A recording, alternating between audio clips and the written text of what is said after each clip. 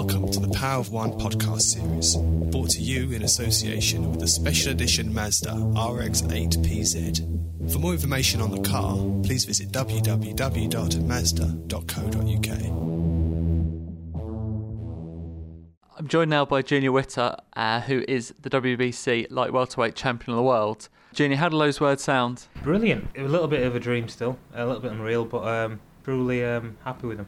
You were a professional boxer for 9 years before you actually fought for the world title. How hard was it to maintain your motivation throughout that period? It's been very hard through different times, do you know what I mean? Boxing's a game where everything's on 1 minute and everything's off the next, and you're only getting paid when you're fighting, so financially it's been very hard. The first few years you don't make anything out of boxing. Basically everything I made in the first 3-4 years went straight back into what in boxing, so I had nothing to live on apart from doing bits and bats outside of boxing, which was hard. And I seen other people come along who had less talent make what seemed to be a decent amount of money at the time. It's frustrating in that respect, but I looked and I thought it's my destiny to become world champion. I believe I have the skills, I have the ability. As long as I stick it long enough, I will get there, and thank the Lord I have.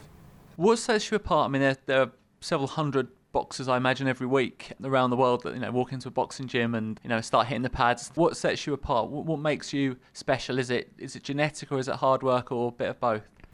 It's definitely both. I was given a natural ability from God, and then on top of that, it's a hell of a lot of hard work. It's dedication. I've been in the gym in the morning, come back out, done something for a couple of hours, and gone back in the gym, and twice a day, Monday to Friday, week in, week out, non-stop, is basically how I lived my life for years. That's all it was. Everything I did was around boxing. Everything around my life, my personal life, was scheduled around my boxing. That's dedication you've got to have to be world champion.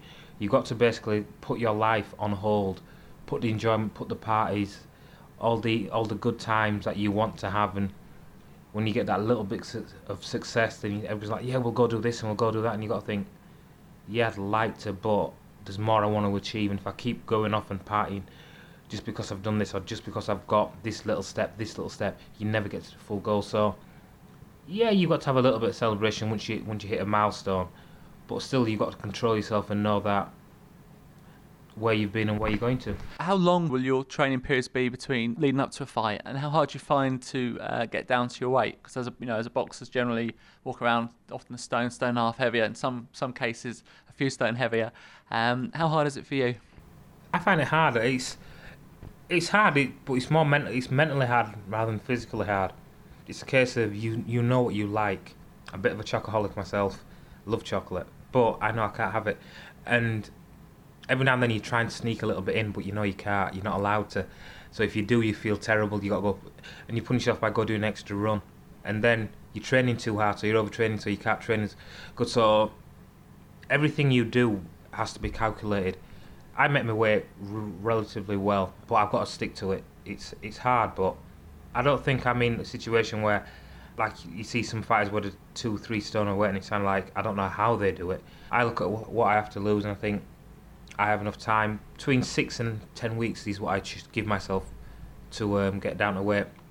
I'm more nearer to the 10 weeks now with being a world title, with the fact that every fight I've got someone completely dangerous, who's hungry, who wants me, who's going to want to come and win, and is going to try to take my livelihood away from me. So I try and give myself 8 to 10 weeks now. I mean, 6 was what I've done before, but now I'm looking for 10. Now, you first went to a boxing gym aged 11. Was that for self-defence reasons? No, it wasn't self-defence. I felt like beating someone up. Basic thing was, I used to like fighting. I got into fights all the time, and a friend said he gets away with having fights with people, and I thought, so you go along, beat people up, and you don't get in trouble for it. Sounds interesting. And that's how it was. I went along to Rhodesway School, trained up there for about a month, once on a Friday, entered the Bradford Championships, lost in the final to a kid called Jason Joseph. Then I went and found the Bradford Police Boys a couple of months, probably about 4 months after that, and joined there. A year later, went back and beat Jason Joseph in the final the year after, so it was a nice experience for me. I mean, and once I actually did the 4 weeks up at Rhodesway School, I realised what boxing was really about, and I just loved it. Now, what's boxing given you? Obviously, is you made a superb career. You're a world champion, but what's it also given you in terms of you say you were at school, you were a little bit wayward. You seem to be quite mild mannered now. Is that a front? No, it's not a front. No, it helped me with control. It helped me control my anger. It gave me that outlet so I could deal with what I had to deal with, all my pressures in life, get out, work it all out in the gym, calm me down, stop getting in trouble in the streets. I had friends who basically were involved in little bits of trouble, and when I look how bad I was compared to them, I was probably always that one step ahead of them. And I look what things they got up to by the time they were in their mid-teens. I'm just like, I'd have been there at least at that level, or probably a little bit further, which really and truly was very criminal. And it's like, it helped. It really did help sort me out. It taught me a lot of respect. My old amateur trainer Ali Callan, he preaches about helping people and giving people a fair chance. And I look at where I was and where I could have been, and boxing's given me so much. Now, you had a very good amateur career, but you started quite late as a professional. You were 23 when you had your first fight? 22, just for my 23rd birthday. It was the whole thing. Ali Callan had very little to do with the professionals. He saw professionals as professional pros, amateurs, and he kept a strict no interference. And because of that, I didn't see a lot of the pros side of it while I was amateur. The first real pro show I went to was I saw Frank Grant boxing in Bradford, but I had no experience. And then when I decided to turn pro, he says, "If you're going to go pro, go with Brendan," which I always thought that was what I wanted to do anyway, because I've seen fighters come through. I've seen what he did with Ryan Rhodes. Yeah, everybody knew Naz had that talent, but I saw Ryan and I thought Ryan had never picked up that style.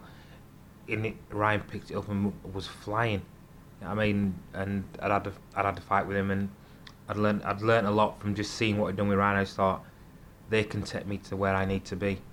And I went to a couple of gyms in Bradford, looked at them, and I just thought, yeah, it's all right for fitness, but realistically, there's no one in these gyms more talented than me. So it was time for me to find somewhere where there were bigger fish, was people who was going to punish me and let me know that what I needed to do to get to that next level. Which, when I walked into Brendan's gym, there was abundance of talent, and he was champion this, champion that.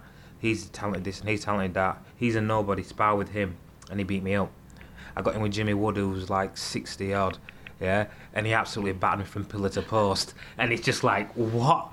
Yeah, there's 20, I'm 22, I'm getting beat up by a 60-year-old, and it's just like, it's just a complete eye-opener. Now, you drew your first fight as a professional, but 3 years later, you were challenging for a world title against Zab Judah. Did that come too soon, looking back, or was it a great opportunity at the time? It was a shot in the dark at the time. It's like I said, the first few years, financially, I was struggling like mad, and when the shot came about, it was the financial side of it was like, it was a really big payday for everything I'd had all together. And in case of, well, if I don't take it, I've got nothing now. All my savings have gone. All my favours been, all my loans and everything. It's like everything were on top of me, and financially it came at the right time. As far as the fight goes, I hadn't had enough experience at the top level. Realistically, I wasn't British champion. They was talking about me. Yeah, you might be good enough to box for a British title. Yeah, and they were umming and ahhing. But the world title shot came out of the blue, and they went, "There you go. You got 9 days to box for a world title against Zab Judah." And I'm like, I've seen him. He's destroying everybody. And it's funny because I'm not a great studier of all boxers, but I'd watched him over, I think, the Christmas before, and I just thought, yeah, he's a brilliant fighter. I've seen what he's done in Southpaw. He comes out, he's fast, he's accurate, and he's powerful. And I got in there and I went, yeah, okay, I'll give it a go. And it was a shot in the dark. I had a game plan. I tried to stick to it. It worked for the first half of the fight. I reckon I won the first half of the fight, lost the last half of the fight, but I lost the last half bigger than I won the first half. Experience, never doing 12 rounds before, and it was just like complete eye-opener. But it taught me so much in that one fight about how good I was, and the fact that really and truly I was on that level and I deserved to be there. Now, it must have been very frustrating the next 6 years, because you won all your fights, you're a European champion, you basically beat fairly convincingly everyone they threw at you, and yet you had to wait another 6 years for a world title. Did that make you almost a better fighter because you had to, it wasn't easy, it didn't come on the plate for you? Oh, it definitely come into play. I had to endure a lot of hardship through that time. And I looked and I just thought, I'm going to stick in the gym, I'm going to keep going. We had fighters in the gym who come through who won WBF Intercontinentals, Pan-Europeans or whatever, and they were getting a lot of publicity from it, and I was not getting hardly any at the time, and I just thought, well, it's life. Life's not fair. It's his time to make the money, it's his time to get his shine, but my time will come. I know what I've got to do. I'm keeping training. That's all I could do. I looked, I just thought, there's nothing I can do about it except work hard and keep dedicated, which is what I've done. And I think if the opportunity had come when I was 29, which is like 3 years after that, it'd been perfect for me. But it came when a couple of years after that, and you were like, between 30, from 29 30, I've been ready. I won it when I was 32, and I was ready for it, and I'm ready for it. And now I just think I've still got a good few years left of me where I can perform and make some good money. Now, away from boxing, what do you do when you're not sparring or training twice a day? Try and sleep. Boxing seems to take up like 90% of my life, especially at the minute, training for a fight at the minute. Time I've got up in the morning, train, come back, I relax for an hour, go back, train again. I might have something to do in the afternoon, an interview or go see someone. Back in the gym, come back, relax, tea. Time I get home, I go see my girlfriend. It's 8 o'clock. I've got 2 hours just to try and relax, and then I'm back into bed. A very monastic regime. What about when the fight's over and you can? What do you do then? How can you relax? You just go away for a holiday for a couple of weeks? I'll try and train twice a day, Monday to Friday. I take weekends off. I'll go see family. I'll go see friends. I like my sci-fi, so I watch a bit of TV. I like my Star Trek. I like my Charmed. It's stuff like that I like. At the minute, what I'd really like doing is just relaxing with my girlfriend. Now, when do you get into a zone before a fight? When do you sort of really think about nothing else apart from your opponent and the fight? How many days before? I'm not that type of person. It's the day I go. So it's like 2 days before the fight where everything's completely off and completely just focused on the fight. But even within that time, I'm trying not to be too emotional, put too much pressure on everything. I try and relax and have a laugh. When I wake up in the morning, the day of the fight, that's when everything switches. Yeah, the day before the press conference at the weigh-in, yeah. At them particular hours when that's happening, yeah, I'm focused at that point. But the day of the fight, that's the real day that things really change. Apart from that, I just try and relax, and I'm not one of the people who sits and worries and studies and opponents. He's done this and he's done that. I'm like, no matter what you've done, yeah, I know what I can do. I know what I'm going to do. I'm going to go out there and I'm going to perform to the level I'm happy with. I do that, I know I'm going to win. And finally, where do you see your career going in the next sort of 2 or 3 years? And what do you hope to achieve? And what will you do when you retire? I expect in the next few years to win another version of the world title, be recognised as the best welterweight of my time. That's what I really want to achieve from the sport. And then when I retire, it's just a case of what businesses, opportunities raise their head. You know what I mean? I want to spend some time with the family and just enjoy life. I'm not planning on I want to be able to have a life where I'm not stressing over money. So I want to have basically my finances sorted, and then just sit back and enjoy it and just let my money work for me for once. And will you be boxing, or will you in boxing in any way? Will you train, or will you just sit back and relax? I think I'll get involved in training someone.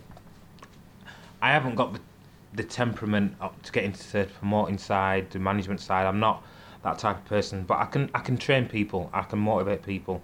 And doing bits of that which I've done, I do like it, and I do like seeing someone that I've helped gain success. There is such a feeling of enjoyment from that. So I can get involved along that side of it, working with the Ingles, I reckon. But other than that, I just want to sit back and just spend time with the family, and just enjoy the things in life which I've stopped myself doing now. And if a genie were to grant you one wish to either fight Floyd Mayweather or Ricky Hatton, who would you choose? Ooh, you know what? I'm gonna go with Floyd. As much as I want Ricky, yeah, there's just so much personal more to achieve from Floyd. He's the one at the minute that, if you pound for pound champion, I reckon at the minute, he's the one I'd like to fight. Genie Ritter, thank you very much. Thank you.